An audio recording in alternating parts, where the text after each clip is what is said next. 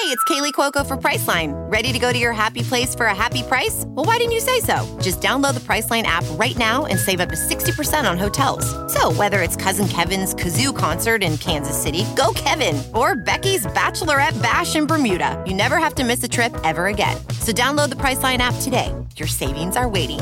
Go to your happy place for a happy price. Go to your happy price, Priceline.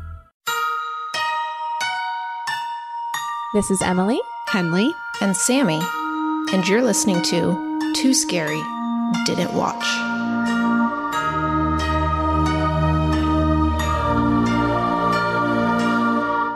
Hi, everyone. Welcome to Too Scary Didn't Watch, the horror movie recap podcast for those too scared to watch for themselves.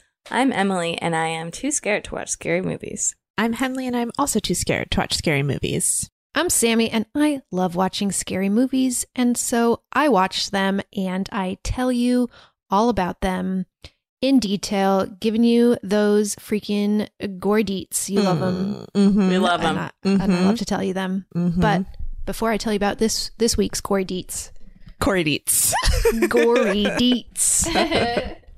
Did anything scary happen to us this week? I guess, like... What's scary sometimes is just how talented / like blessed some people are. Yes.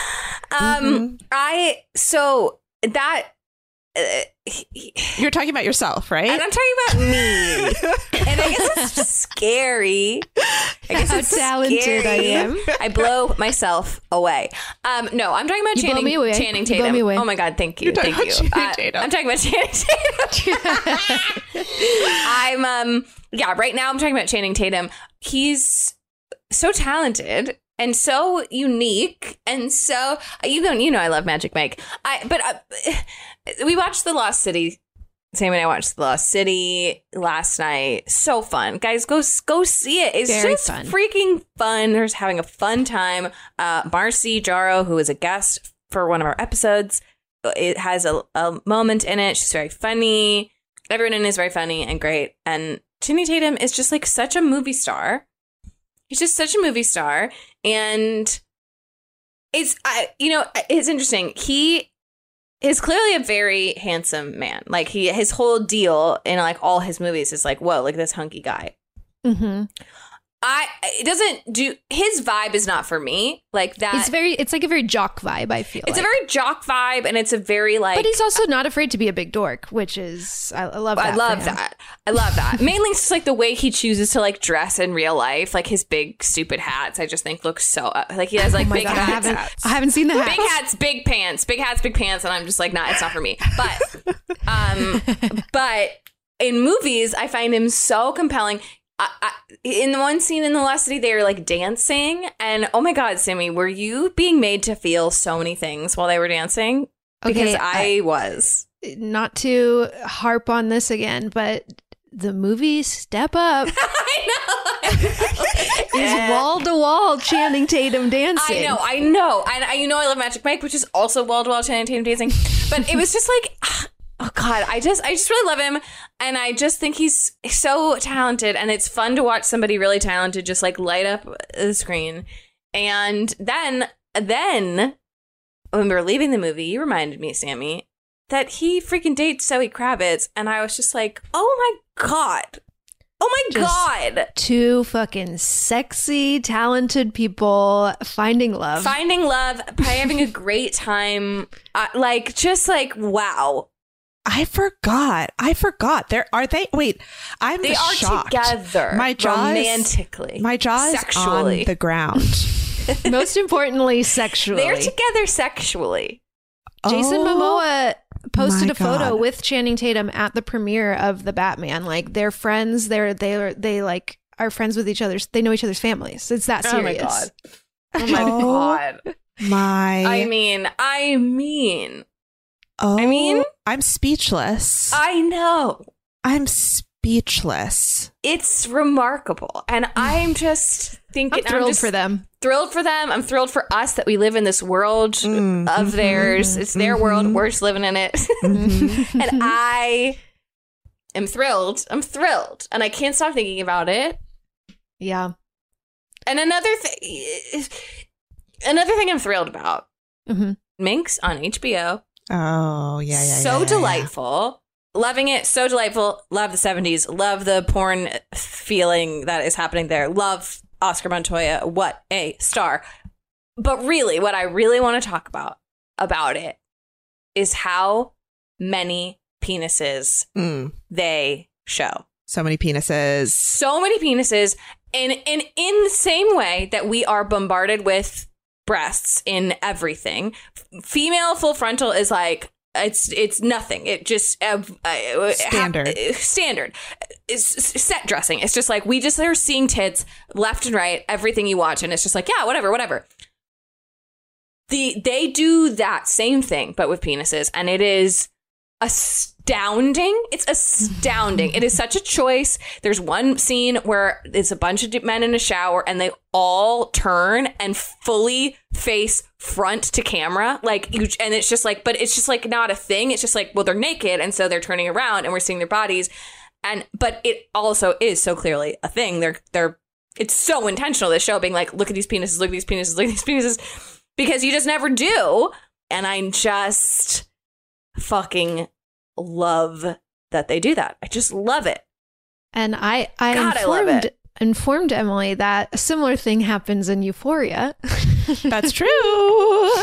But I think the tone is very different. I think you're right. Well, I listened to an interview with Jake Johnson. That's it. Whenever I say that, I'm like, that can't be right. Because that can't be a real name.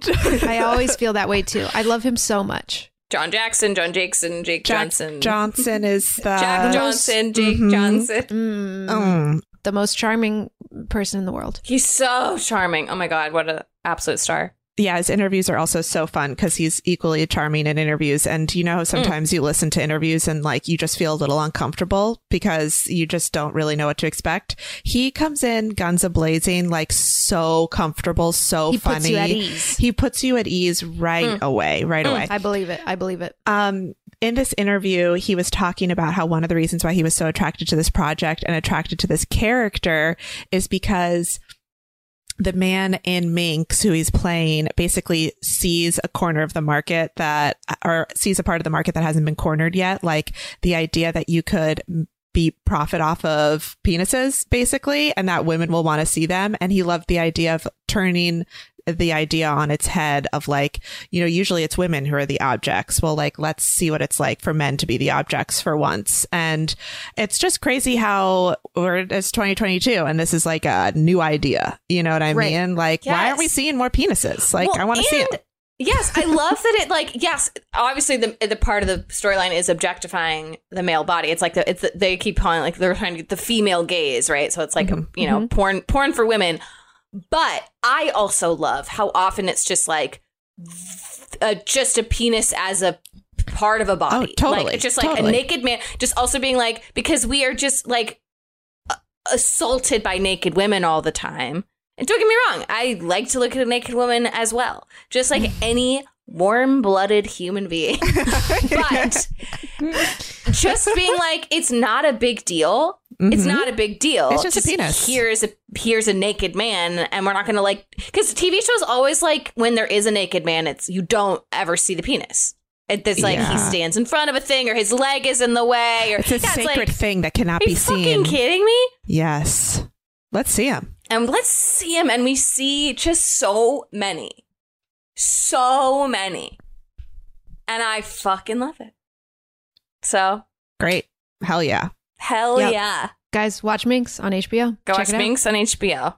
And did anything scary happen to you guys this week?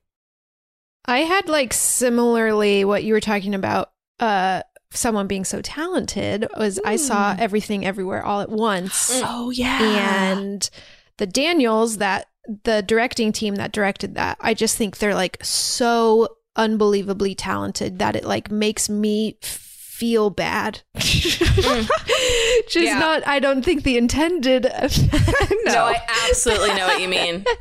But it just is like, oh man, like I can never do that. And that's a high bar. I don't want to be a director. Let me also throw that in. But it's just like, I'm a creative individual. And so it's like seeing someone creating things that are just like, I think perfect pieces of media is just, it's really, really wonderful and cool to see, and then also makes me feel inadequate sometimes. Yeah, because there's like a difference between being good at something and being like a literal genius. And so when you see someone who's a literal genius, it really makes you see the gap between what you have and are capable of and what is capable, what is possible, and just being like, I'm not that.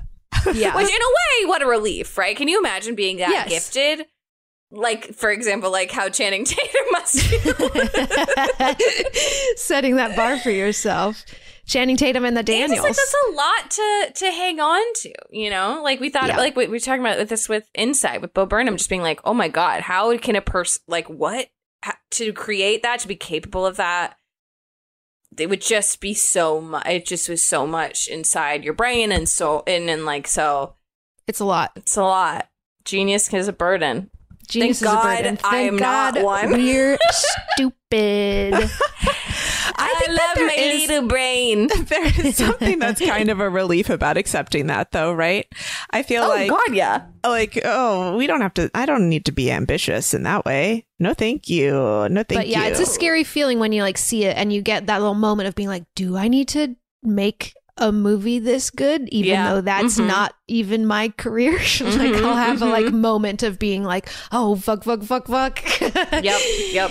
Is it just in theaters right now, or can you stream it? It's just in theaters, but and it's a limited release, so it doesn't even go wide in theaters until April 8th. It opens wide. I'm very excited. Sammy's gonna see it again this week, and I'm gonna see it for the first time. I'm very excited.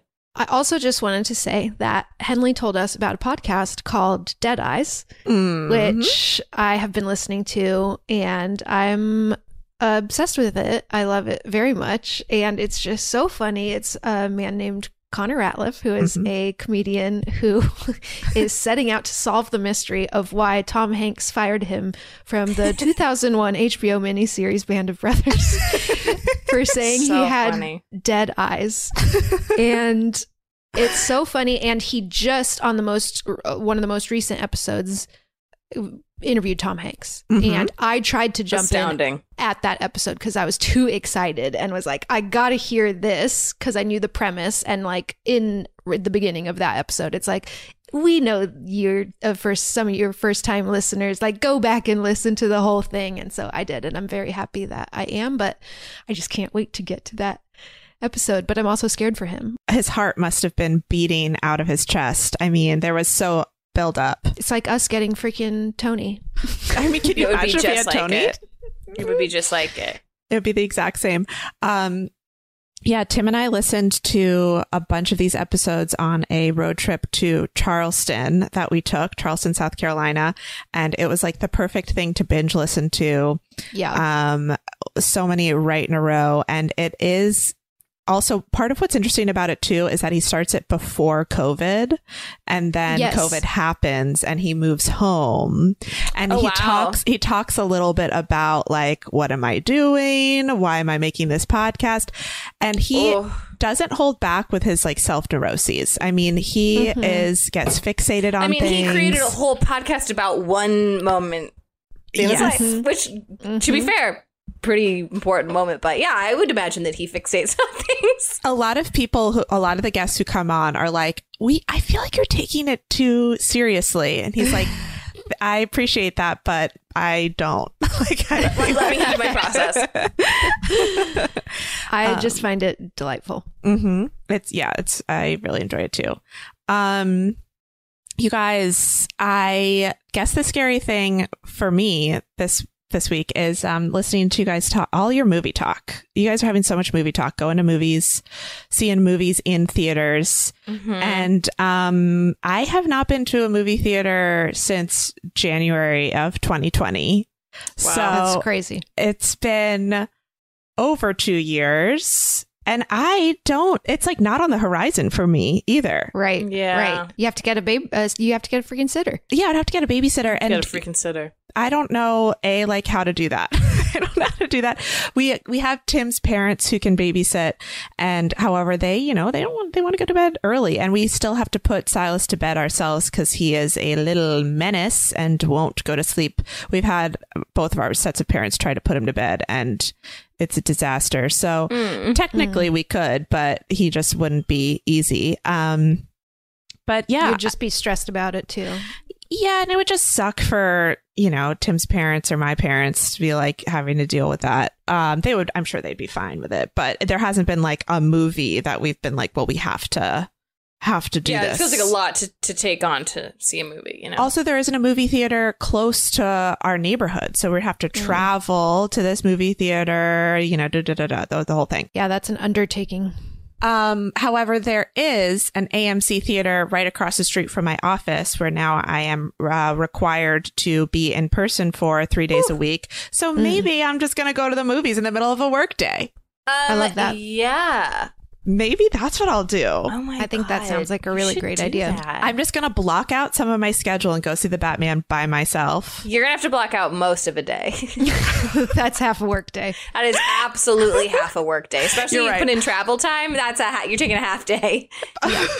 But the movies are too long now. Are there any short Well, that movies? one you picked the longest one. That's the longest. that That's is the the only one longest I one. want to see. That's But the only one I Everything wanna Everywhere All see. at Once is also, it's like 2.5. Yeah, they are. Movies are long. Movies are Yes. long now. But take a half day and go see the Batman. Okay, I'm going to take a half day to go see the Batman. The only other thing I want to tell you guys is currently, as we speak, it is snowing outside. It's snowing my God. outside. Wow. It's literal flurries. Like, I'm looking out my window, Wow. full snow. No, you guys are saying that like, oh, that's so sweet. I'm here to tell you, You it don't like it. fucking sucks. I'm You're sick done of with it. it. I sick of hate it. I'm over it. Yeah. I never want it to happen again. I'm moving down south. Move. Back here. I mean, I You know when wish. the last time it snowed here? Never. I don't know, but not a lot in the whole history of the city. We're just at the tail. I'm looking outside my window. Oh my gosh, Henley, the flowers are blooming. The Get sky out. is blue. It's Sun is shining. warm. Stop it. A It perfect hurts. 70, 76 or something. Get here. That sounds so Get here. nice. We're just at the tail end of winter here, and it's painful. Yeah, that like you think you're done and then it snows again. That's tough. Mm-hmm. It sucks. It's actually 69 degrees. 69. We love penises.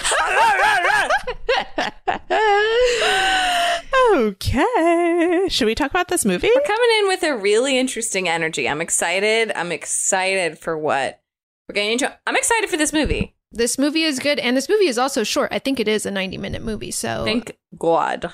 yeah, so one movie, but it's not in theaters, so you'd have to watch it at home. And that movie is fresh, new release, just came out on Hulu.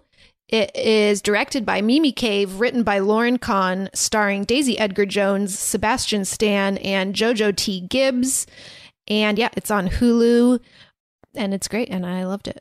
Ooh, people are talking about it. People are talking about it. People have feelings about it. Sebastian Stan is having a moment, Yes. a big moment for Sebastian Stan. Okay, let's talk about Sebastian Stan, because I have thoughts. Wait, can I Okay. just tell you guys real quick? I don't know whether I've told you this before. I feel like I have. Maybe my first or second week when I moved to Los Angeles so long ago, I was a background actor for one day in the pilot of that Showtime show that was about comics that I think only lasted one season. It was like, Yes. Fuck. What was that show? Was Jim Carrey in it? yeah, it was Jim Carrey was an executive producer, and it was set in like the 70s. I want to say I'm Yes. Still Here. Or I'm Still Standing, or Something like But that. it's something like that. Fuck. I'm gonna actually have to look it up because it's gonna bother me. So Sebastian Stan was in it, and I was one of the background actors in a scene where he's supposed to like go up to a bar and talk to a girl, and I was sitting at the bar, and the whole time it was like 6 hours of me just watching Sebastian Stan like move around this little tiny bar set while I sat there and was entranced. And the whole time I was like, maybe we could date, maybe he'll like catch eyes with me and we could just date for a little bit, I think why that's not? like literally basically why everybody does background is like this might be like my big break. The director's going to notice me or the lead actor's going to notice me, and this moment will change my life, when in reality they're just really long bad days. Oh, it's terrible. No, if anyone actually knows me, like the last thing I would ever want to do in a million years would be like noticed by literally anyone. And the only reason I did this is because I was broke as hell and someone offered me the opportunity to be a background actor. And I was like, I'll do anything for money. So yes, please. And I feel like that's a whole thing. Like the world of background actors. I mean, I know they made a show called Extras that really dives into it. But like, great show. Holy shit. It was very funny to be there for a day and just being like, whoa, this is people's lives. Like they are committed and it is a lot. Did you make it into the cut? I don't know. Wait, weren't you in the background of something else too? I feel like there was a show. That was it. Okay. Never mind. It was called I'm Dying Up Here. That's what it was called. That's it. Well, I was thinking about Sebastian Stan while watching this, and yeah, he's also in Pam and Tommy right now, and I feel like he's obviously a very attractive man, and he's a good actor, but he's like not ever the reason I see something. I'm not like, ooh, a Sebastian Stan movie. Like, Same. I got to check out that. And as I was watching this, I was thinking like, oh, my favorite Sebastian Stan movies are when he like lets the woman that he's acting opposite like shine. He's like a good supporting. He does seem like a really good scene partner. Yes. And so in like I, Tonya with Margot Robbie, with Lily James and Pam and Tommy, and with Daisy Edgar Jones in this, I feel like he really like lets them shine. And I read an interview with him recently where he like said that he was being interviewed by Margot Robbie and said like, I think when I'm at my best is when I'm like opposite a strong like female lead. And like, stop it, Sebastian Stan. I mean, what are you trying to do to us? And because at first I was like, I don't know if I like Sebastian Stan. And then I like read that article and I was like, oh my God, he knows that this is when he's good. It's not just me noticing this choice. It's like him making these choices. And yeah, it made me really appreciate him more because this is probably in Fresh is probably one of my favorite Sebastian Stan roles. But normally, I could kind of like, he's not like why I'm usually enjoying a show or a movie. I love both of them so much that I want to see this movie just for that reason. I think you could, and we're going to find out. Okay. Right. Okay. I saw a little video. Did you guys see that video that was going around Instagram of them doing a little dance, practicing their little dance together? No. Backstage. And I was like, this is cute. Okay, no, but can I just say, I don't know what has happened with my Explore page on Instagram recently. Oh, mine is fucked. Mine is fucked lately. And I got... Okay, this should have been my scary thing. I'm just remembering it now. I got a video on my Explore page on Instagram of a baby What? Oh no. A baby kitten? No, a baby child, like a baby child getting their head shaved. What? Baby had like really long hair. And someone was like shaving it bald. I don't know why. And I don't know why it was happening, and I don't know why I got it, and it was so weird. Why would someone do that? Why did the baby have such long hair? You don't really think It wasn't like it was a problem. It was just like, some babies have longer hair. It wasn't like an infant. It was like probably like a toddler. 8 or 9 month old that had like, but a baby, but had like lovely hair. And they were shaving his head bald, like cue ball bald. I don't know why. I hate, there's so much like kid content on Instagram that I'm fed now because I'm a mom, and obviously I'm like looking at stuff with babies, but I just hate it. I'm like, turn it off. Like, I don't want to see this. Like, I don't know who these babies are. These are strangers' kids. I don't know these babies. I don't know these babies, and I don't want to see this. This fucking babies. I'd watch it if I knew this baby, but I don't know this baby. Oh, I have a lot to say on this topic. Oh my God. I could go on and on and on and on and on and on and on, but I will stop right now. Okay, let's hear about Fresh. Mm-hmm. Okay, some stats for us. It has an 81% on Rotten Tomatoes, 65% on Metacritic, and a 6.7 on IMDb. So pretty standard ratings. Mm-hmm. The budget is estimated between 15 and 20 million, but no box office because it went straight to Hulu, which I wonder what those numbers are. Mm-hmm. And how that works. It's all kind of a mystery, you know? Yeah, that's still such a mystery. We don't know how Such that's a mystery. Mm. And there's not a lot of trivia. It's Mimi Cave's directorial debut. She had directed a couple shorts before this, and the only other thing I wanted to flag is that the cinematographer is Pavel Pogorzelski, who was the cinematographer on Hereditary and Midsommar. Oh, huge. Wow. Huge. So the movie looks good. Wow. But that's really all the trivia I have. So shall we watch this trailer? Yes. The women in our parents' generation, they were more into femininity. You know what I mean? Because I think you would just look great in a dress. But I mean, if you were... Pretty much done, actually, thank you. If it's cool, I'm just gonna snag these leftovers. I don't know how you do it, Molly.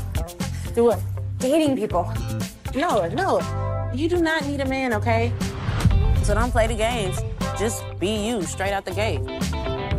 Do you live around here? Because I live on aisle 6. That was terrible.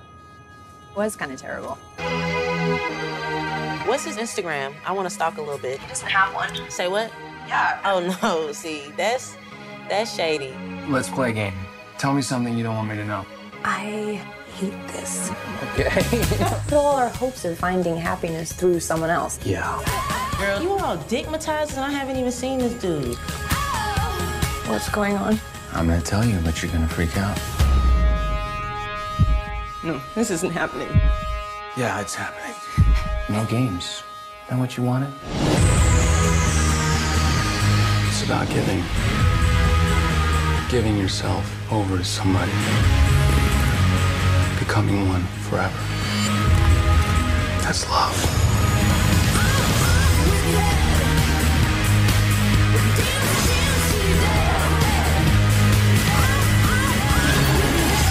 Forget this.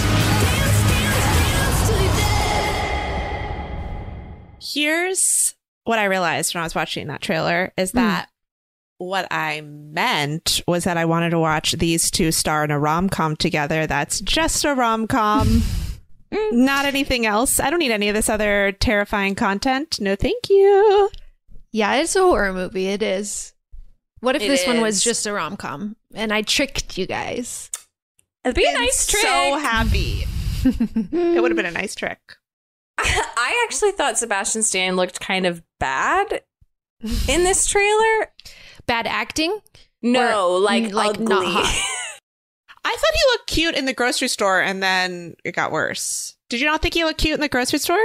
No, he looks cute in the grocery, but this is my favorite vibe of his. And it shouldn't be because of what happens. It So this is a happens. good thing. Yes. Yeah. Your spidey sense was up. My spidey sense was up. Is she much younger than him? Yes. Or is this age appropriate? No, she's much younger than him. I think she's like 15 years younger than him. She's No. young. She's 23, I think, and pretty sure he's like What? 38. She's 23? She's really young, yeah. I mean, she was playing a college student in high school and college in Normal People. That's Yeah, true, but that's true. oh my God. Oh my God, she's 23. Yep. That's not okay. People can't be young.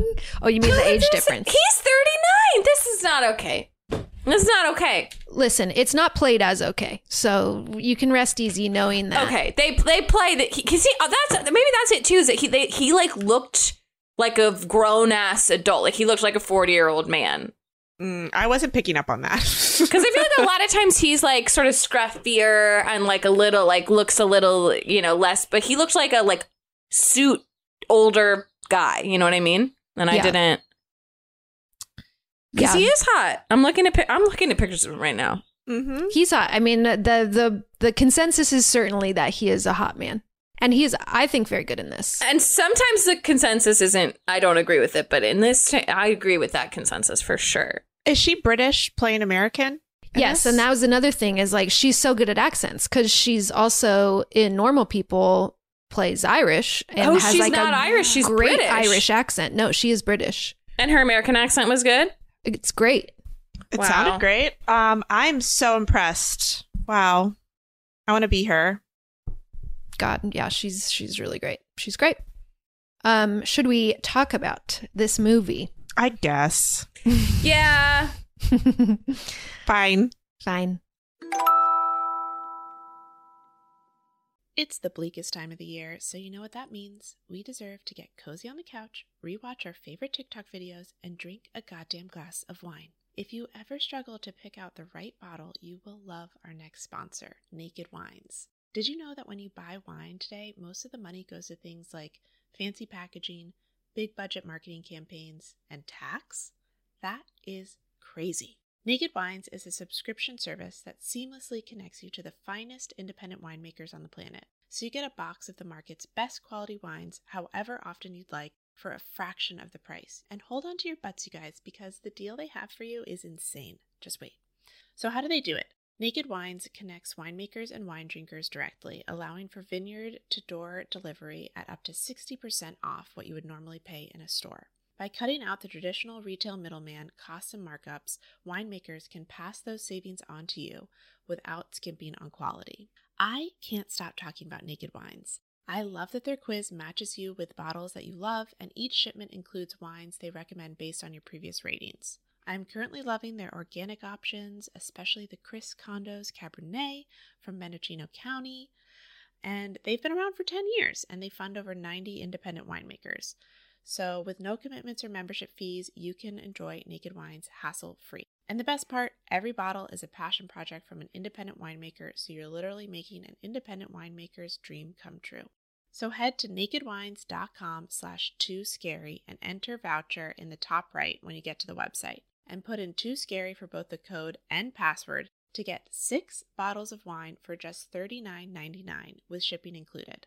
That's $100 off and less than $7 per bottle. So that's nakedwines.com/tooscary and use the code and password TOOSCARY and grab 6 bottles for just $39.99. One last time, that's nakedwines.com/tooscary, code and password TOOSCARY for $100 off your first 6 bottles. If debit is your go-to card, Discover thinks it's time you get rewarded too. So, check out Discover Cashback Debit, a game-changing checking account with cashback on everyday debit card purchases. That's right, cashback isn't just for credit cards anymore. Whether it's a movie date, flea market find, or midday latte, you can start earning cash back. And did I mention there are no fees, period? Check out transaction eligibility and terms at discover.com/cashbackdebit. Discover Bank, member FDIC. Okay, so we meet our main character, Daisy Edgar Jones. Her name is Noah. Fun name for a girl. Cute name. I like that. Noah. Fun name. That's really cute. Yeah. Okay, no, I'm just like, my wheels are spinning. Like, if I have a girl, like, I'm gonna name her Noah. Noah is a good name for a girl. Yeah, I like it as well. I support it, Henley, for your next child. Honestly, like, what if I did, though, because of this movie? She's named after this character. It'd be fun. You get to show her Fresh one day. Yeah. This is your namesake. You can decide at the end of the episode. Yeah, I was going to say probably not. But we meet her and she's in her car swiping through like a dating app, a Tinder type app. And is at like in the parking lot of a restaurant about to meet a guy on a date who's named Chad. This is going to be a first date, and she gets a phone call from her best friend Molly, who is played by JoJo T. Gibbs, who this is the first thing I've seen her in, but she is I recognized her because she is Sydney Washington's girlfriend, who is like a New York comedian. And I just thought it was funny that like Instagram just like burns people into my brain. I was like, I know this person. She's the girlfriend of somebody I follow. Do you ever have those moments where you just feel like such a fucking creep? Yes. All the time. But she's great in this. But her name is Molly, and Molly and Noah are talking, and Noah's like not psyched about this date. But she's there already, and there's like, oh yeah, dating sucks, but just, you never know what's going to happen. So go in. And so she goes into this restaurant and has a very bad date with Chad, who is like sexist to her, says like women used to be a lot more feminine and like you'd look really pretty in a dress, like making these comments, like commenting on her looks. She's obviously immediately put off, but like sits through the date. And at the end of the date, he, as they're walking out, like goes in to kiss her, and she like pushes him, like steps back and says, I don't think we're a good match. And he flips and is like an asshole to her and is like, oh, like, okay, I was just like trying to be nice. You're not even really my type. And she like laughs a bit, and he's like, is that funny to you? Like, it's just an awful ending to a date, and ends with him like storming off and being like, good luck finding a boyfriend, you stuck up bitch. And Jesus Christ. It's a very bad date. And I gotta say, as someone who like goes on dates, I haven't had a date this bad, but dating does suck. But I don't know if I don't think they usually go quite like this. They're usually fine. Yeah. But then she's walking back to her car after the date, and there's someone in the distance behind her, following her through like an alleyway into the parking lot. She does the old classic putting the car keys through her fingers and is getting nervous and walking faster and faster towards her car. As the person gets closer, we see that it is an older man with his like young son, and like she breathes a sigh of relief. Then the next day she's kickboxing with Molly and talking, just lamenting about dating in general. Like, I always end up alone, which is totally fine. I'm totally happy alone, but I don't know how you do it. I'm just so sick of dating. And Molly's just like, yeah, it does suck, but you just keep going, or don't. Like, you can keep doing it or don't. Like, you can be alone too. Like, the choice is up to you. Like, just be yourself is like the most important thing. So that night, Noah goes to the grocery store, and Sebastian Stan walks up to her. His name is Steve, and they have like a proper meet cute, which you can tell is excited about, because meeting people on dating apps is not as exciting as meeting people in real life. You want a fun story. And he comes up to her and makes a joke about like the great cotton candy grapes, and makes her try one. Like, they really do taste like cotton candy. And she's guarded, but also you can tell charmed. And they chat for a little bit, and he asks for her number, and she gives it to him, and lets herself be a little bit excited by it. As again, like talking to Molly, and was like, he was really cute, but she's like, I'm already like nervous about it. Like, dating is stressful, and like, why hasn't he texted me yet?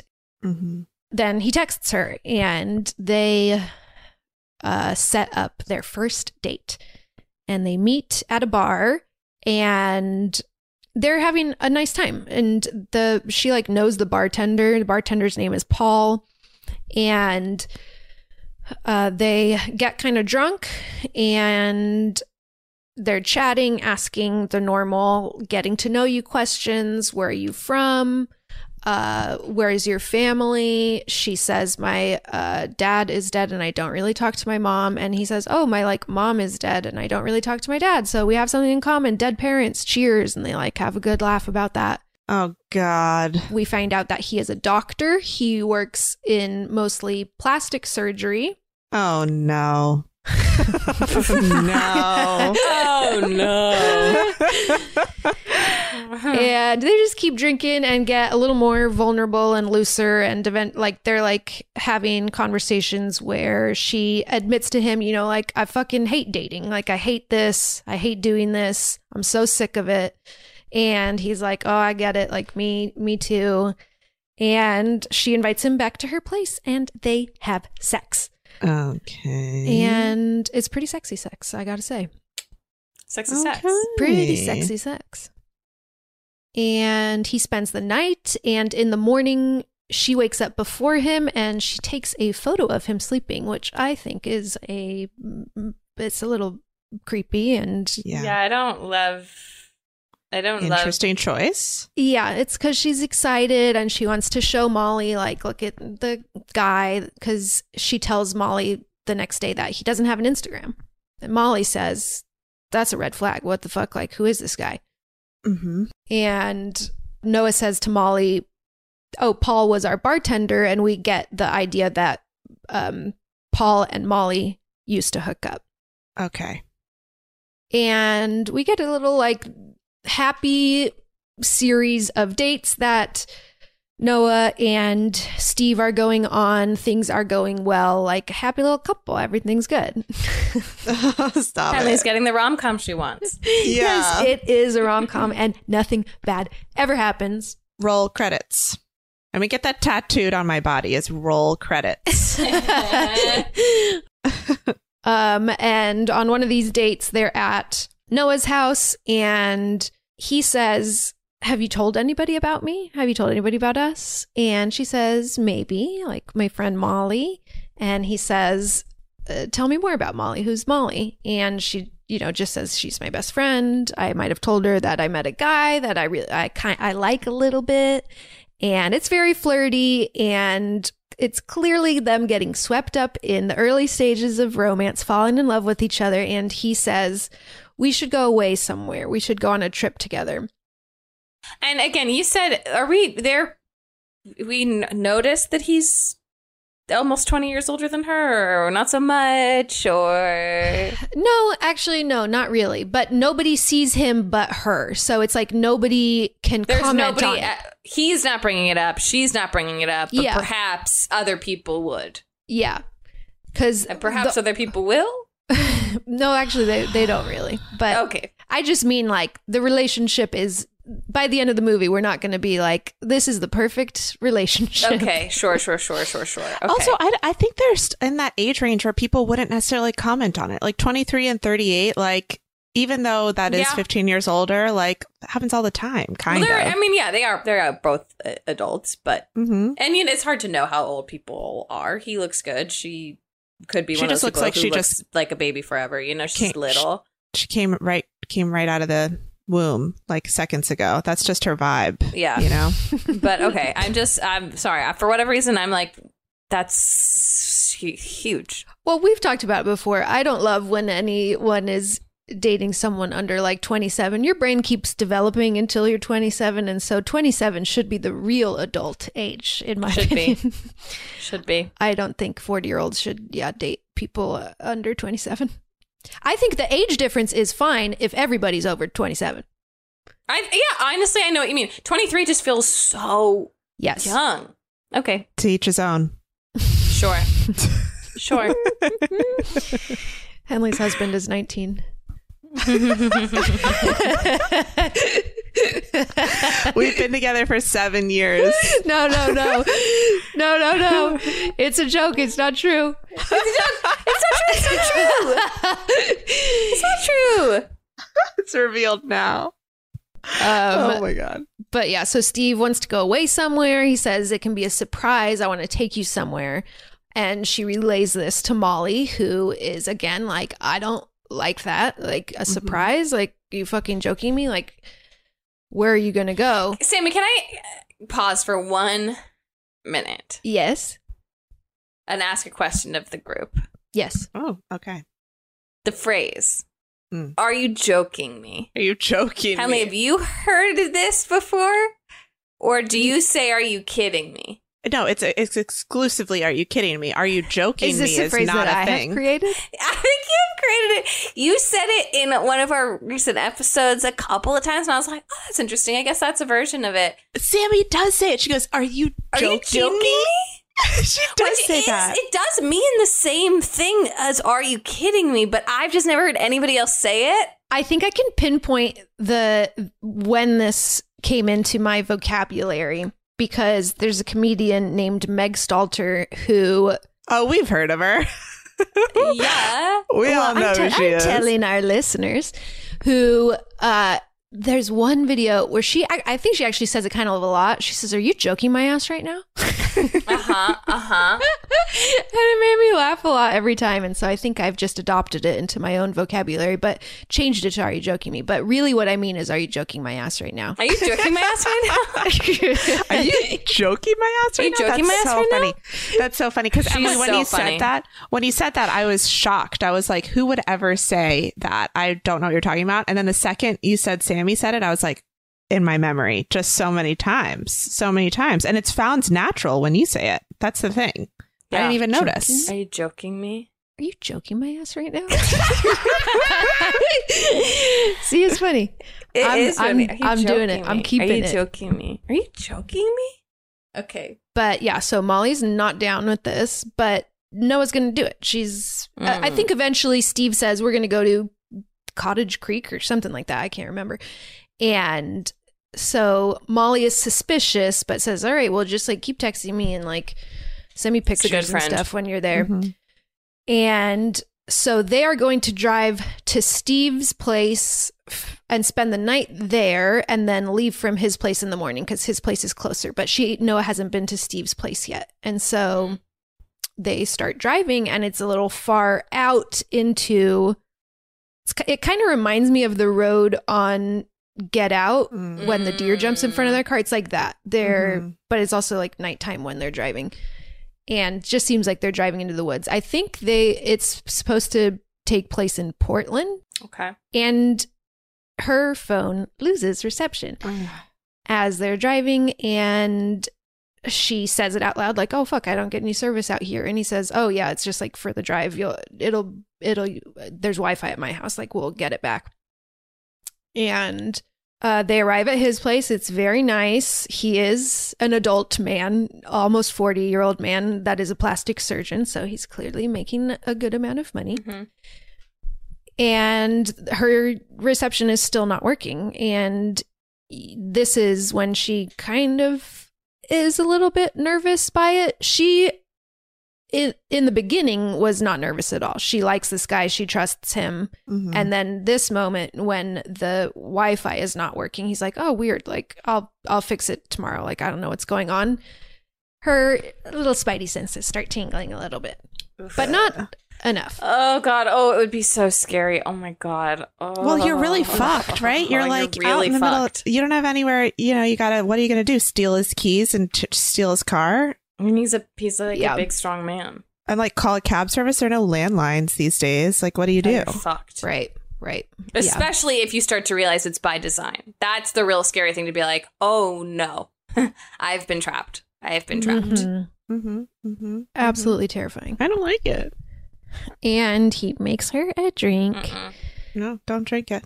And she drinks it and is like trying to relax and is like, whatever, I'm just like overreacting or something, which is what we say not to do. It's a crazy thing that humans do where you just rationalize things in your brain that your like animal instincts are telling you are wrong. You override them with your thinking brain. Mm-hmm.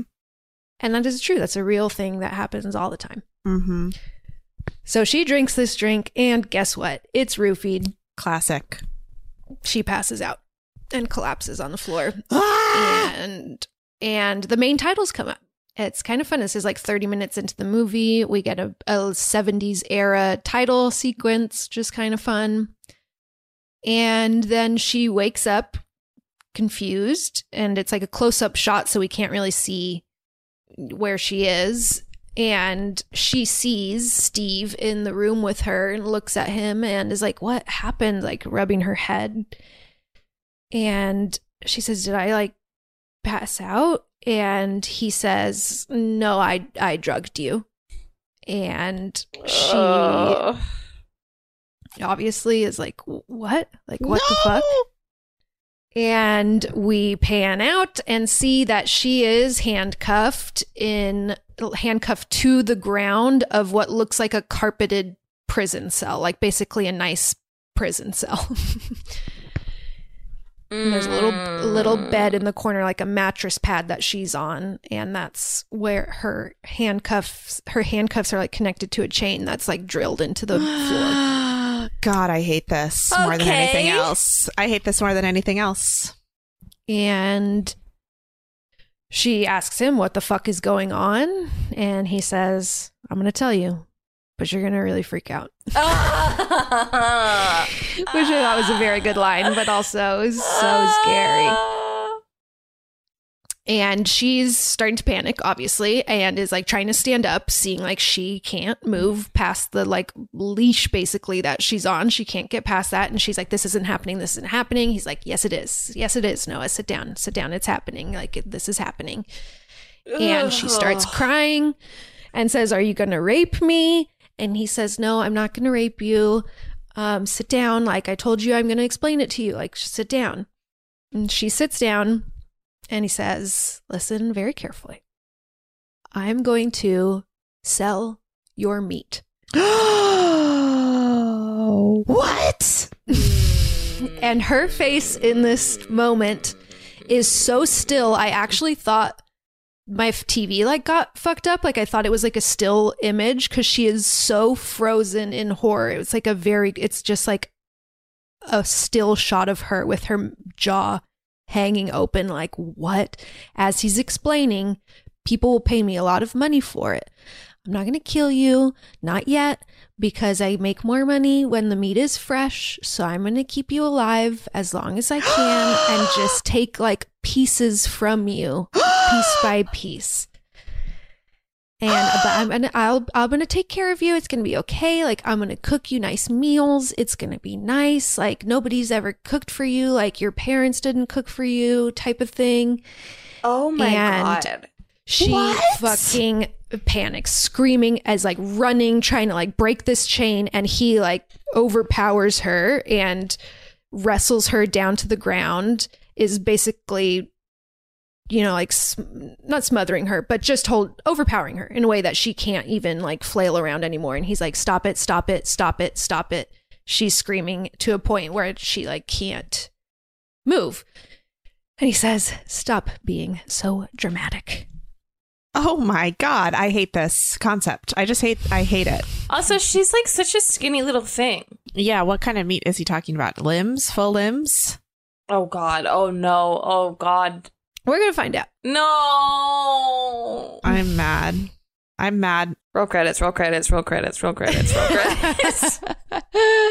I really wanted it to be literally not this. If it could have just been not been this, I just wanted it to be not this. Yeah. Which I bet is how she's feeling as well. I just wanted it to be not this. Yes. Is it too much to ask for it to not be this?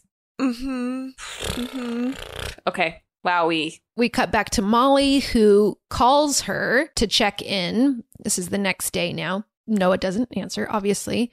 And she gets a text back that says, service isn't great. I'll call you later whenever I can. So he obviously has her phone and is texting Molly from it and sends a photo of a waterfall from Cottage Grove, is apparently what the place they're at is supposed to be. And we see Noah now alone in the room, screaming like, help me, can anybody hear me? And a voice on the other side of the wall says, he's not here. Another woman's voice. Okay. Great. And Noah says, please help me, I need help. And the woman's voice says, I can't help you, we're in the same boat. Like, I'm in here too. And we find out this woman's name is Penny. And she says, how long have you been here? She says, I have no idea. I don't know what time of day it is. I've lost track of all time. I'm fucking slowly being eaten. I'm being eaten. Oh my God. I don't know. I don't know what day it is. And Noah is desperately like, people must be looking for you, your family. And Penny says, the thing is, I don't really have much family. Yeah. Noah's crying, like, neither do I. And Penny says, that makes sense. Like, that's probably part of the whole deal. And she says, is anybody else in here? And Penny says, just one beside us, Melissa. And then yells out, Melissa, can you hear me? And a woman's voice starts like singing, screaming, like, da, da, da, da. And she says, Melissa's kind of lost her mind. She's been here the longest. Fucking awful. I hate this. I hate it. At least listen it. I've also lost my mind, and we're 5 seconds into the bad part. We go back to Molly, who is really doing her due diligence as a friend, is Googling Steve, plastic surgeon, Portland, trying to find any information about this guy. Nothing's coming up. And she's texting, like, how's it going? Can you send more pictures? And she gets a text back that says, need some, digital free time, turning my phone off now, but I love you. And Molly Google image searches the waterfall image and sees that it's just from like a website, pulled from a website. And she starts getting really nervous and texts back like, call me right now. It's an emergency. But the phone gets turned off. And this is the point at which I'm like, this movie's about the importance of female friendship. Absolutely, yes, it is. Yes. And also Googling people, because if you're a plastic surgeon, like, you have a website for sure. The thing is, too, like,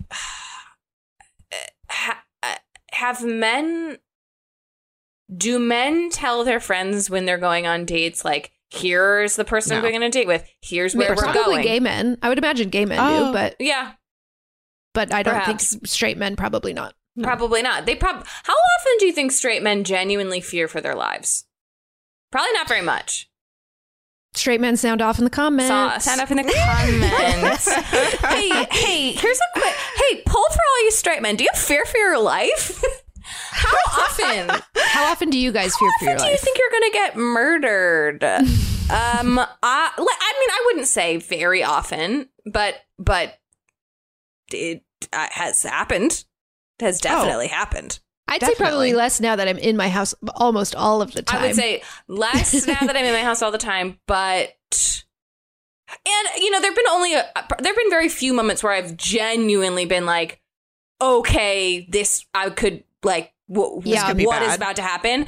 But there have been many, many moments where I go, okay, we're fine. Like the tiny, like someone walking too close to me on the sidewalk approached me, being like, oh, like that has happened.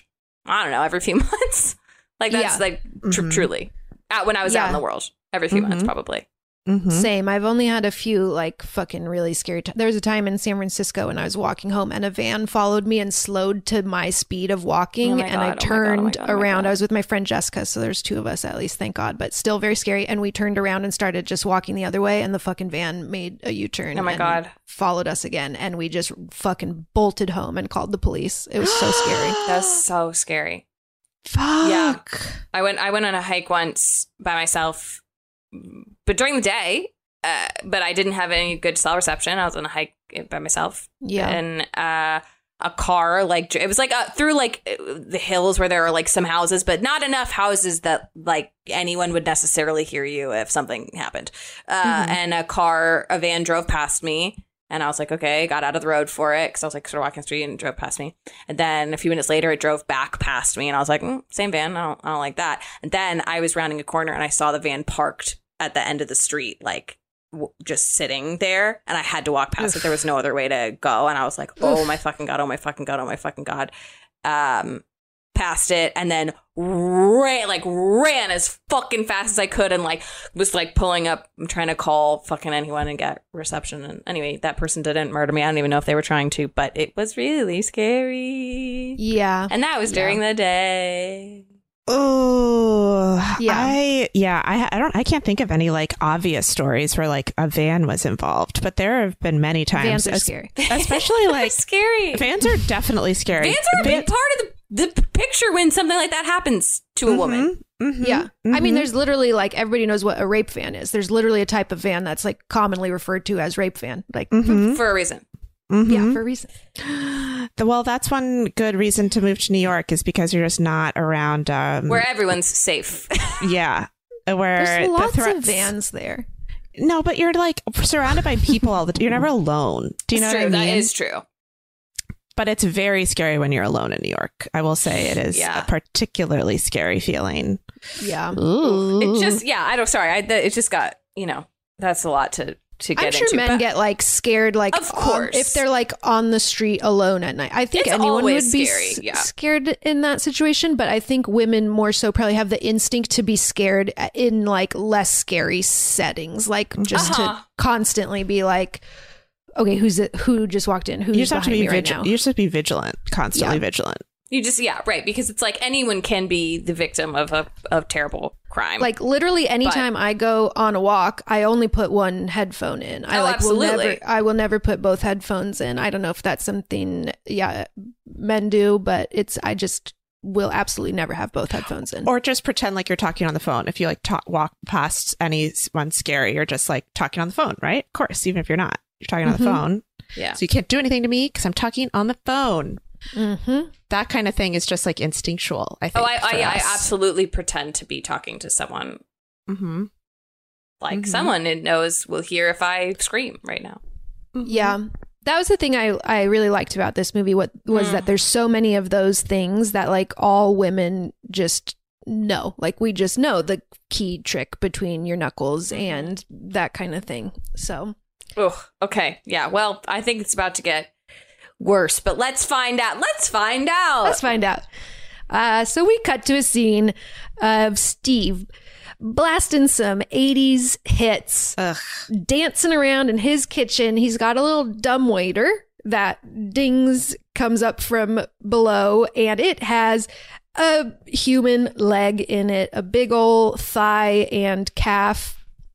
And he is just dancing while he slices up this leg. He's got his meat pulverizer. He's like banging it with that little hammer thing. Fucking Christ. Packaging it up in sealing little bags of it and putting them in separate cardboard boxes. It's all like this very dancey type thing. He's having a nice time doing this. And then after he has the meat prepped and packaged and separated into various cardboard boxes, he then sets them on a table and he has printed out photos of Melissa, and he is putting a photo of Melissa in each box with a little note that says Melissa, and he puts a bra in each box. So whoever this is being sent to, clearly it's like part of what they enjoy about it is like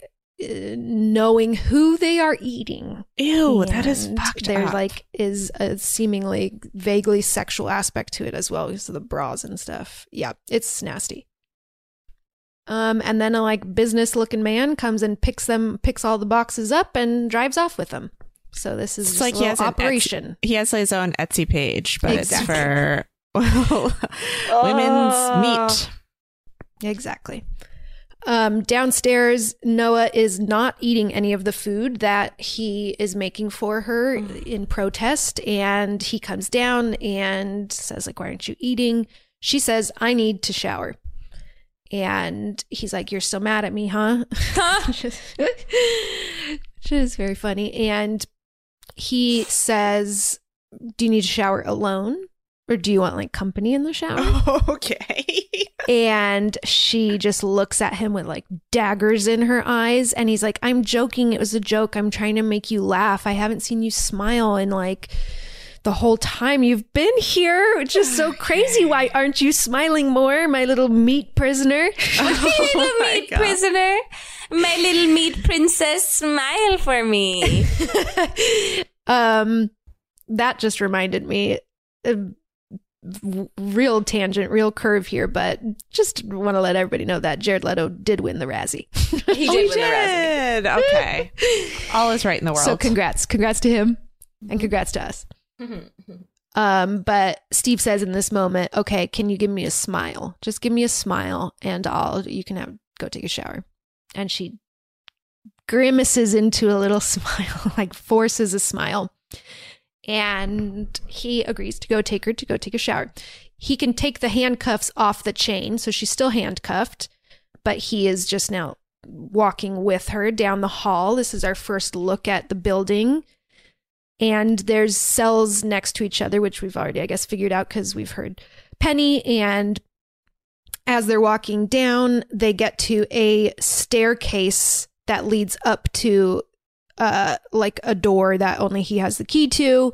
So they're in the basement, basically, of this house. They're underground. And she's scoping the whole place out and looking all around. They go upstairs out of the basement and they're walking down the hall. She's looking around. She spots blood on one of the walls and she makes a run for it. She runs away from him and just darts off, and he grabs her. He catches up to her, grabs her, says, "Bad girl," bashes her head against the wall. Knocks her out. And it cuts to black and we fade up in a little surgery room.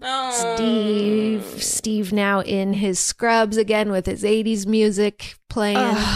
Because let me remind you, he is 39. Music from his childhood. Yes, that's right. I'm kind of sick of the whole ooh, how funny, a serial killer who loves to have fun and dance and music. I don't know what else that's in. It's giving me Christian Bale. American Psycho? American Psycho vibes. I'm just kind of cool. I get it. It definitely is kind of that vibe, yeah. But she wakes up on this table and is very groggy and out of it and is like, I can't move. And he says, I know. I gave you an epidural, so you probably can't feel much of anything. And she's like, what's happening? And he says, I'm taking your ass. No! And we see him cut off her butt. No! And she has tears coming out of her eyes, but she can't move. And he's like, it's okay. I'm a doctor. Remember, I'm going to take good care of you. I've got to cauterize your ass so that it heals properly. But I'm a good doctor. You don't have to worry. It's going to be fine. I hate this. I hate this. I hate this. We go back to see Molly goes into the bar that Paul works, and she's trying to find info on Steve now because she knows something is up. And she's like, what was the guy's name that was here with Noah the other night? Can you give me his credit card information, something with his name on it? I need to locate this guy. Paul's clearly feeling still a little slighted from however their hookup ended. I guess. Get over yourself, Paul. It ended on Molly's terms. So Paul's being a little coy about it, but he's also I can't even if I had it, I can't, it's illegal also. And she's, frustrated. She needs that info. Then we see Noah back in her prison cell, and she's laying on her front in a gown, a hospital gown. And we hear Penny yell through the wall, "How's your ass?" And she says, "Still gone."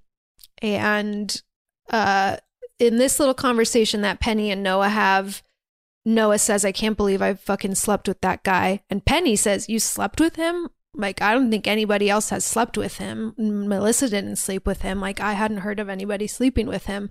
That makes Noah feel very gross. Oh, that's sad. Then back at Molly's office, she's still doing more Googling and digging, and she gets a text from Paul with his full name. And it's here's his name. I found his credit card info. She types it in and finds his wife's Facebook. His wife. He has a family. His wife's name is Anna, and he has 2 sons as well. And she's like, oh, fuck. Oh, my God. Because he's a grown man. He's an adult man. That's right. And we see Noah having to use the bathroom and sit on the toilet seat. Oh, that's enough. No. That's enough. We don't need to know the details here. You actually don't really see much of anything, but it's just, it just seems horrible to have to go to the bathroom without a butt. Yeah. We see, as she's like going to the bathroom, Penny is screaming and being taken into the surgery room as well. Noah is, it like cuts to a little later, and Noah's reading a magazine looking really, fucking downtrodden. Sometimes I'm looking for words that are not just like sad. And I couldn't think of one. God. she is a prisoner of a man taking her body parts to sell for meat, and she's downtrodden. She's having a bad day. She's having a bad day. Oh my God. Man. As I that was the first word that came to my mind. I was like, this one's not gonna fly, but I'm gonna say it. A bit downtrodden. And Steve comes in and says, are you still in denial? You're still mad at me. And I'll always be mad at you, Steve. Yeah, like what do you denial or to get not? over this? I'm mad at you. I'm not gonna get over it. And I'm downtrodden. I'm very downtrodden today, Steve. It's not my best day. I'm having a bad day. Not my best day, Steve. And she asks him, why did you sleep with me, Steve? And he looks a little caught off guard by this question. And he says, I told you I liked you. And he says, but you're right, that it was a mistake. I shouldn't have done that. And he leaves her in there and he says, try and relax. Fear and stress is bad for the meat. Oh my God. Bad for the meat. So she is left with her magazine, and as she's flipping through the pages, she finds a note scrawled in the little margins that says, if you're reading this, he likes you. Use it. Keep fighting. Signed, Sammy. It was me that wrote that. They signed Sammy? Terrifying. Because he doesn't give everybody magazines, I guess. I guess the implication. Not. Yep.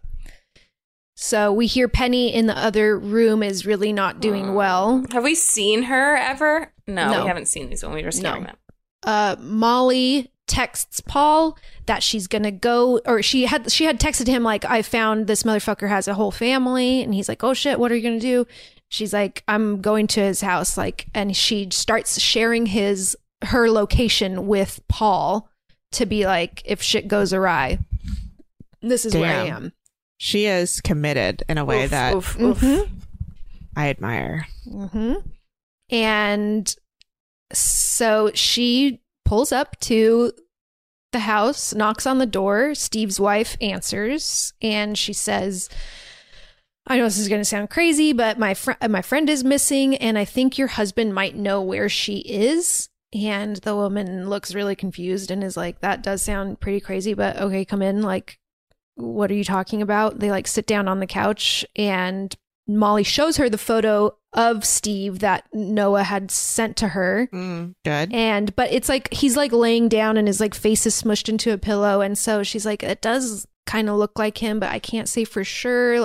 I'm sorry, you should call the police if you're really stressed. Have you called the police yet? And Molly's like, I really think your husband knows where she is. And as she says that, Steve arrives home. And Molly says, are you Steve? And he's like, my name is Brendan. And she's like, I think you know my friend Noah. And he's like, I don't, sorry, I don't know a Noah. I think you might be confused. You might have the wrong people.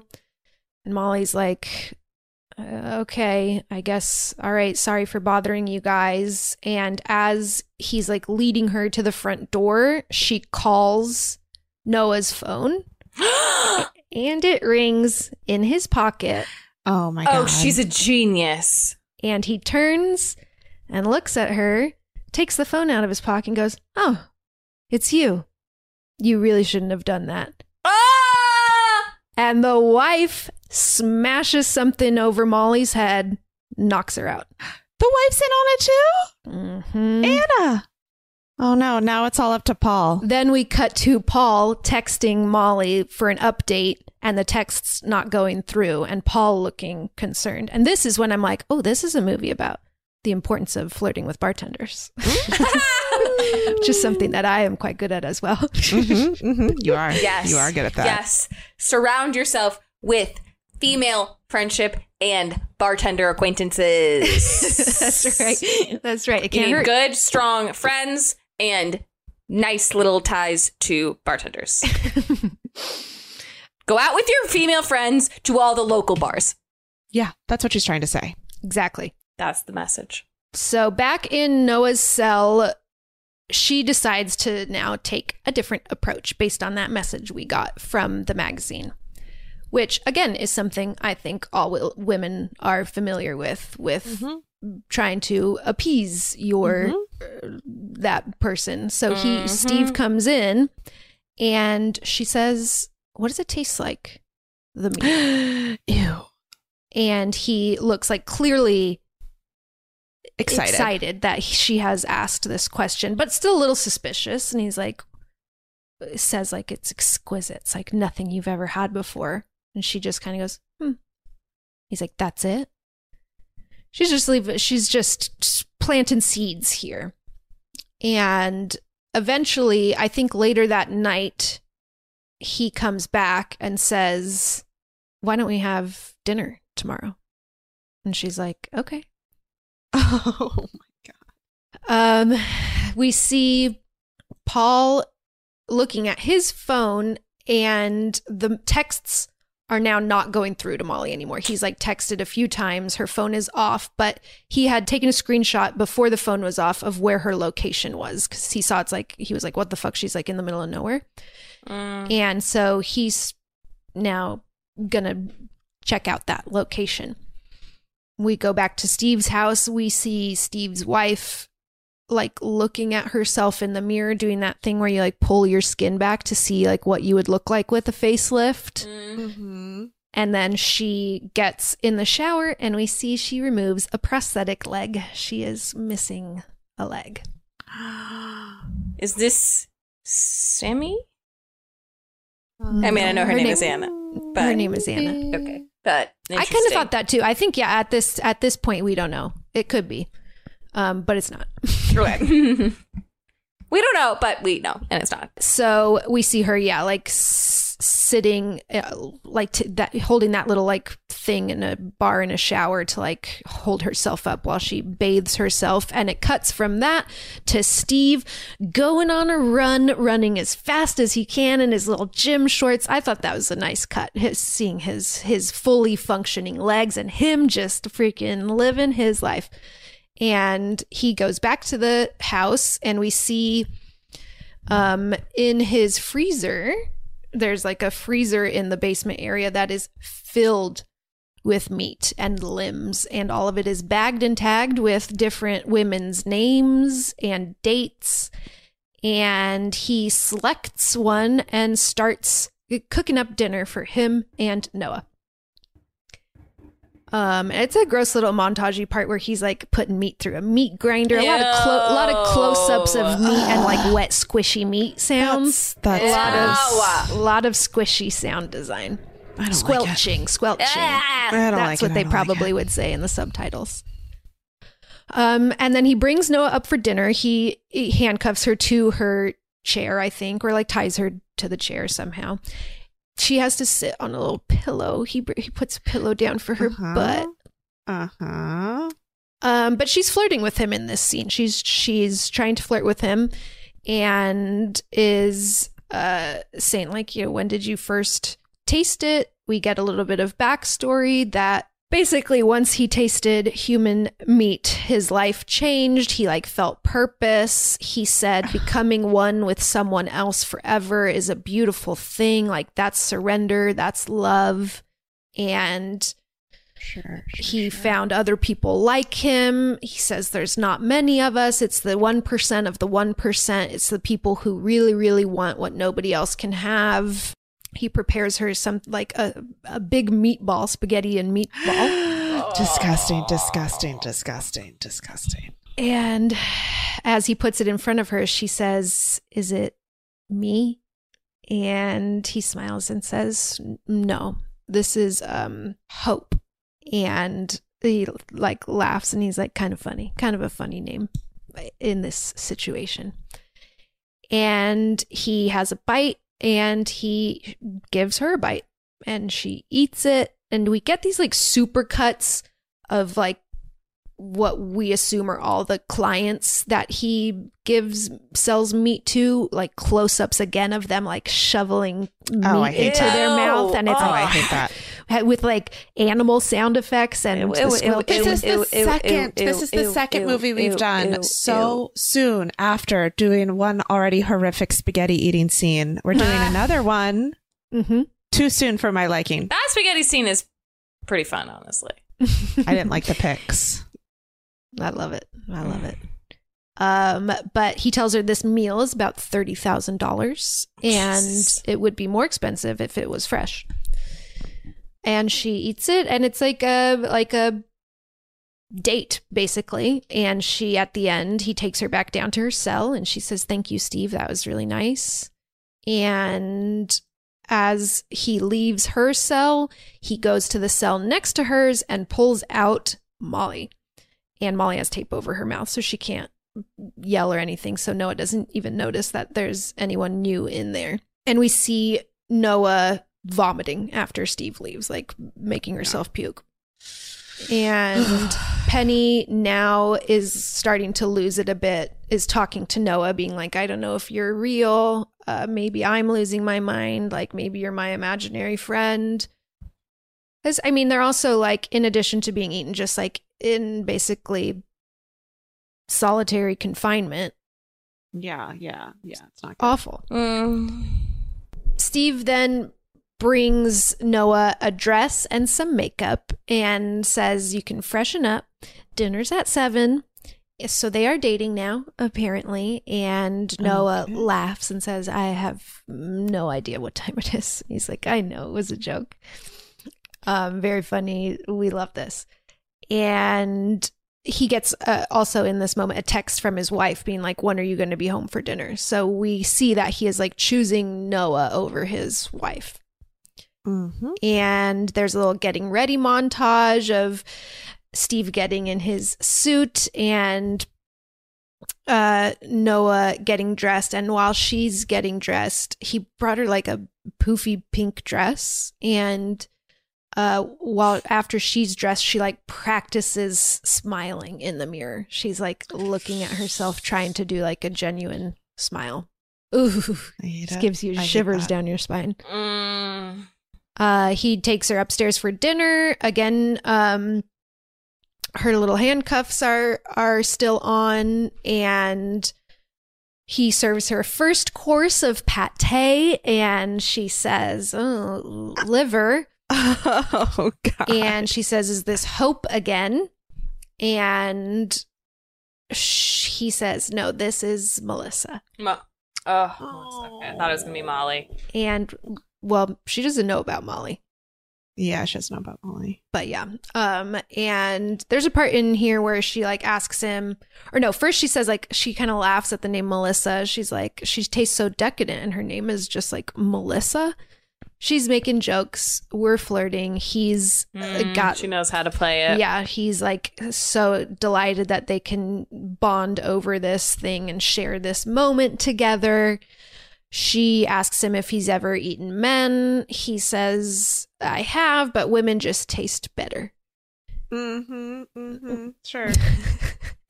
And she asks if Melissa ever got a candlelit dinner.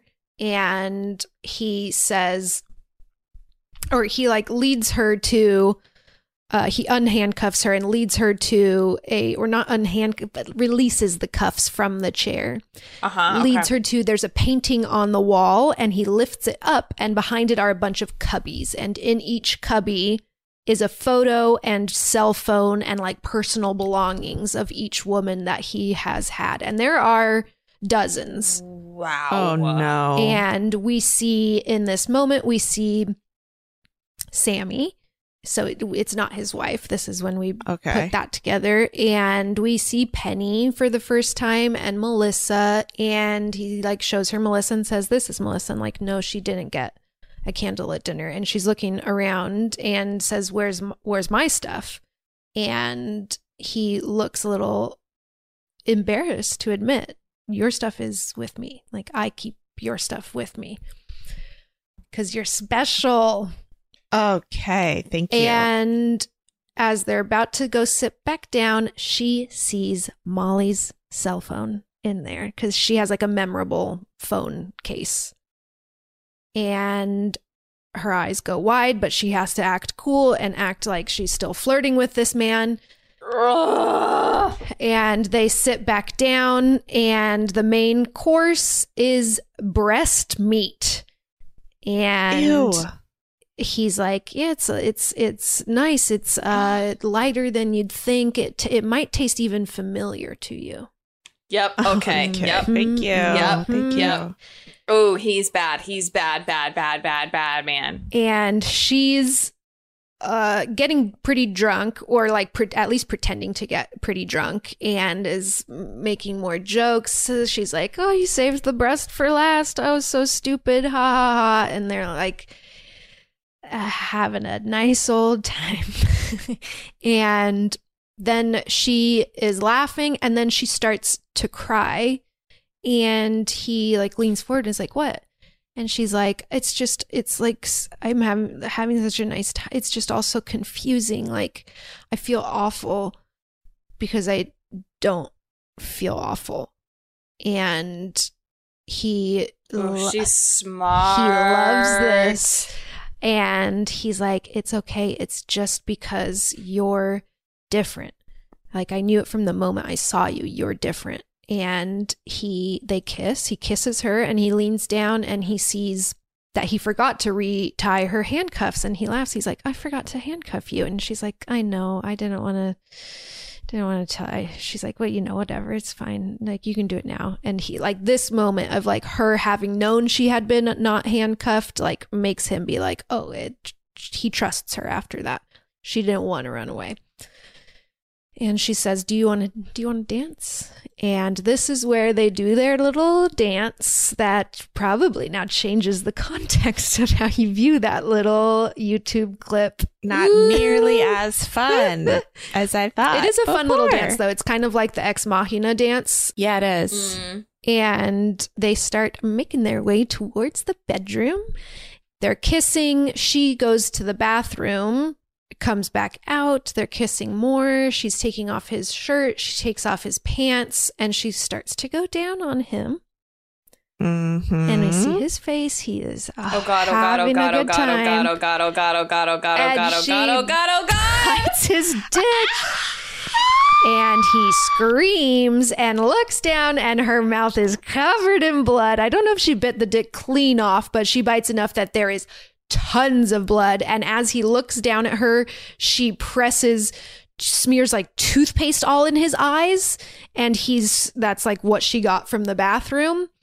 And she gets his key off of him and just runs and takes off her handcuffs and handcuffs them around the door handles. So like handcuffs the two doors closed, closing him in there, and just smart runs down, opens the basement and goes down there and finds Molly. And Molly, of course, has had her breasts removed. Oh. And they don't have time to talk about any of that. She unlocks her. She like throws her shoes to her. Is like, get these on. Like, we don't have time to talk. Like, get ready. She starts heading to Penny's room. We are like seeing Steve furious and in so much pain and like banging on, trying to break his way out of the room, screaming things like, you fucking bitch, I'm gonna cut your heart out. And I don't know, that line really got me because he like means it. Yeah. And she gets Penny out. We see Penny is missing a leg, and like bandaged up in various areas. And Noah and Molly get on either side of Penny, so they're like carrying her up. They're running up. They have to go up like this big staircase upstairs. It's like such a stressful scene. And we see Steve break out of the room. He like breaks the doors and gets out. And he's now in the main level looking for them. and it's kind of quiet for a bit. We don't know where they are. And then the dumbwaiter dings.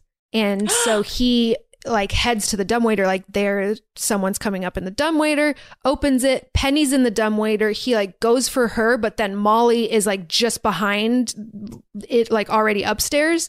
And so Molly attacks him. And this is all in the kitchen now. The dumbwaiter goes into the kitchen.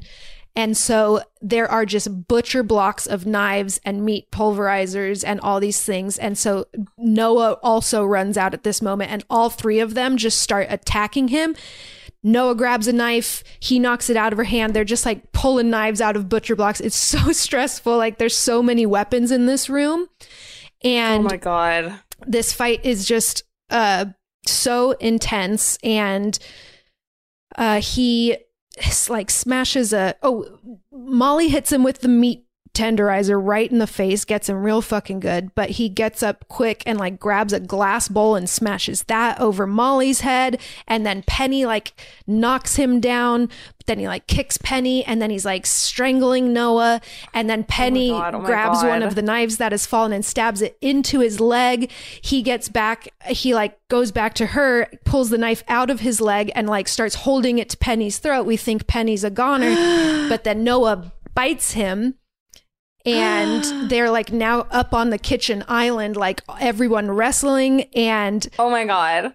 And Molly fucking kicks him in the face so hard, knocks him out.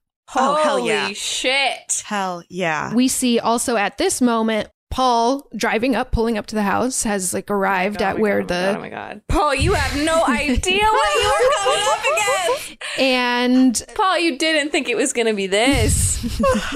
And the three women run out of the house while Steve is unconscious, but Steve quickly regains consciousness, grabs a gun, and like follows them out. His face is fucked up. His like eyes are like swelling shut, and he's been stabbed and bitten, and he's screaming, Noah, like, you fucking bitch. Did he put clothes back on, or is he also he's naked? Like he's wearing his shirt still, or his shirt is on, and it's like loose enough that it's covering his like dick area, so we mangled yes dick. So we don't get a good look at what's going on there, but I'm pretty sure he's not wearing pants. So he's out there chasing them. They run just like into the woods because they don't know where the car keys are. And I guess Paul must pull up like just after this moment because he doesn't see them. And they just run into the woods and are like hiding behind trees while Steve just starts like shooting into the woods. And Paul hears gunshots and is like, fuck this, I'm out. And leaves. He's like, I've seen this movie. Like, I don't want to be a part of this. And he just fucking leaves. And I was like, okay, it is a movie about female friendship. He's not going to save him. Nope. Not going to be saved by the bartender. Mm-mm. Oh my God. So Steve's following them, and we see his wife arrive because clearly he's like didn't come home for dinner, and she's trying to figure out what the fuck's going on. She walks into the house and sees blood and knives all over the floor and 2 glasses of wine at the table. The most pissed. Important of all. I don't care that you're keeping women prisoner and selling their meat online. You can't have dinner with them. Yeah, she's looking all pissed. We see out in the woods, Steve finds Noah behind a tree, and Molly yells from behind another tree, like, over here, asshole. And she tackles him. And then again, all 3 of them like come down on him and are kicking him, like basically beating him to death. They're kicking him and punching him, biting him. Again, this is like, I think, intercut with like the men eating meat. Oh, and so they're like now biting him. And then they like back up. He's like clearly not recovering from this, but he's not dead yet. And they grab the gun from him, and Noah stands over him, and he's like looking up at her, like his face just absolutely demolished. And she says, give me a smile. And he looks up at her and smiles with blood all in his teeth, and she shoots him in the face. Hell yeah. So he dead. Disgusting. He is dead. And so then they run back towards the house, and are like looking for the car keys, and Noah's like, oh, I gotta go back for my phone, which I don't know why she needs to do that. No, you don't. No, you don't. That's so funny. That's so funny to go back for your phone in this situation. I mean, send the police there later. Yeah, maybe that's that's what it is. I mean, she thinks the threat is gone, to be fair. Oh, God. But so she goes out and is back in the woods, and Anna, whatever her name is, the wife, like runs up, like has like rumpled her shirt and her hair and is like crying and is like, is it over? Is it over? Like, are we free? Like, thank you. Like, what did you find him? Did you kill him? Oh, and she sees like he's dead and she's like, oh my God, you did it. Like, thank you so much. And like goes in to hug Noah and starts strangling her. And Noah like can't. She's like trying to call out, and Molly hears something happen, like a muffled scream, and is like, what the fuck? And I guess Noah has gotten the car keys. Sorry, at this point she has the car keys and reaches into her dress pocket and gets those fucking car keys in between the knuckles and stabs Anna a bunch of times in the neck. And it doesn't kill her. But then Noah screams, like in this part, both of them are screaming, I think. And so now Molly really hears it and can follow it. Anna gets like a second wind still with like her neck bleeding, like starts strangling Noah again.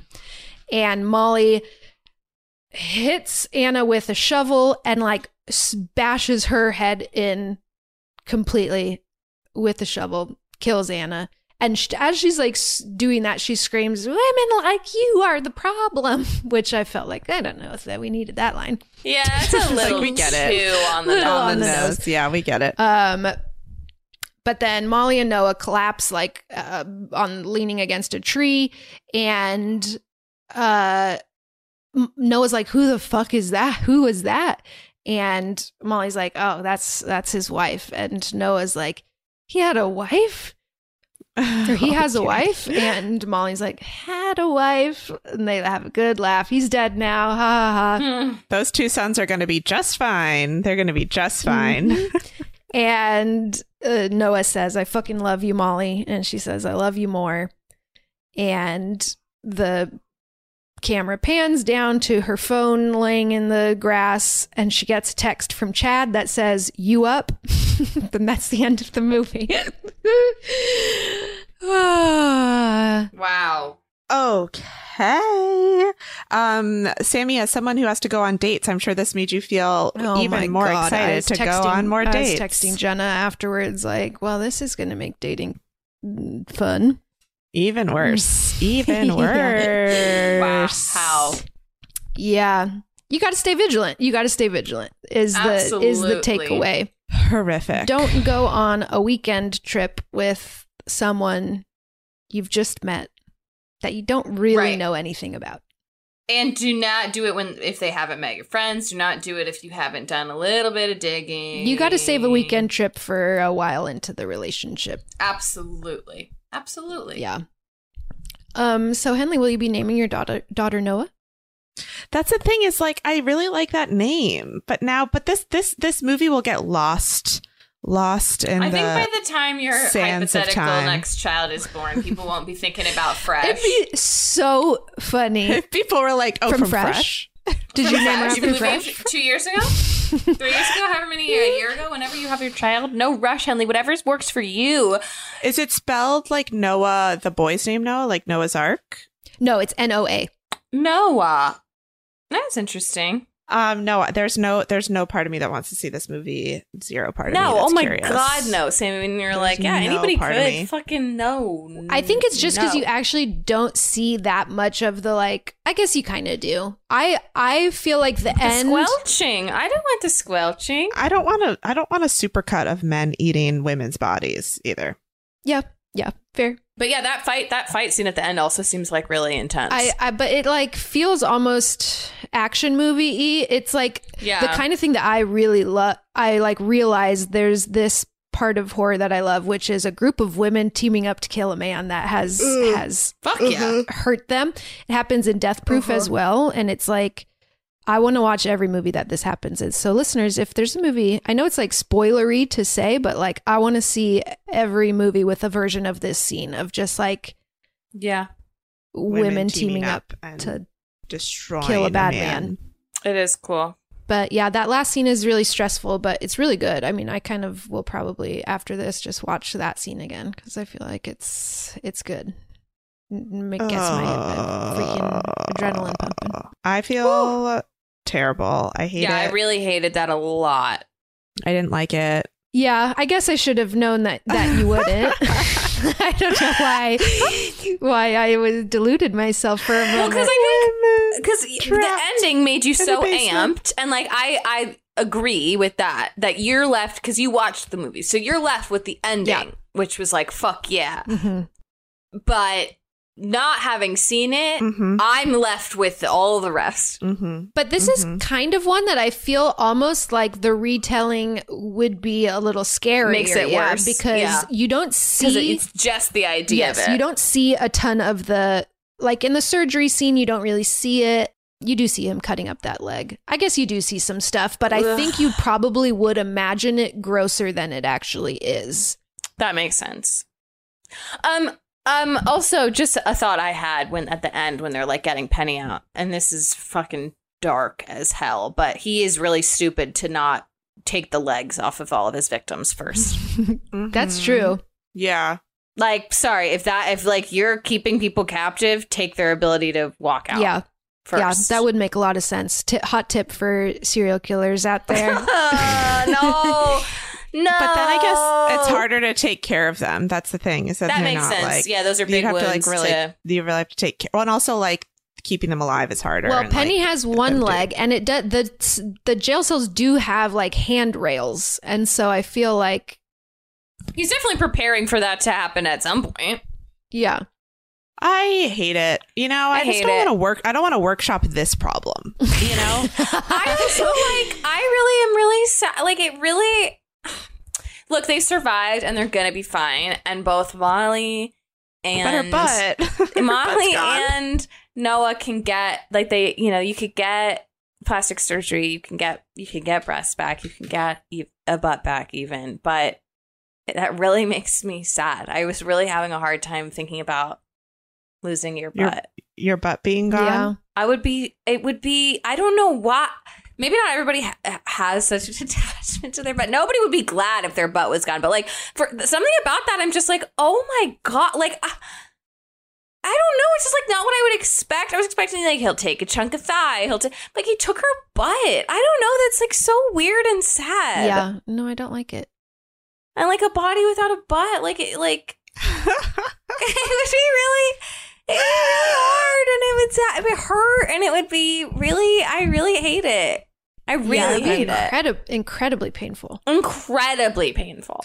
I just, that's what it is I don't like dwelling on this thought. You know, it's like, this is not, like, I don't want to like, no, I know what you mean. This. Okay, we won't do this. We're done. We're done. I don't want to do this. The end. The end. Roll credits. Roll credits. No accents from this one. Well, Daisy Edgar Jones's American accent. So let's do that one. Do that one. Do her American accent, Sammy. Mm-hmm. From all of us here. Too Scary to Watch. It's pretty similar to mine. Oh my God, it's so good. It's really good. Goodbye. Goodbye. Wow, you really sounded American. Hi, everybody. Thank you so much for listening to another episode of Too Scary Didn't Watch. If you enjoyed the episode, please remember to subscribe wherever you get your podcasts. And if you really want to make our day, you can rate us 5 stars on Apple Podcasts and on Spotify. You can also follow us on social media at TSDW Podcast. We are on Instagram and Twitter. And if you want even more content, you can become a patron at patreon.com/TSDW Podcast. We will be back next week with a regular episode. We love you a lot. Bye.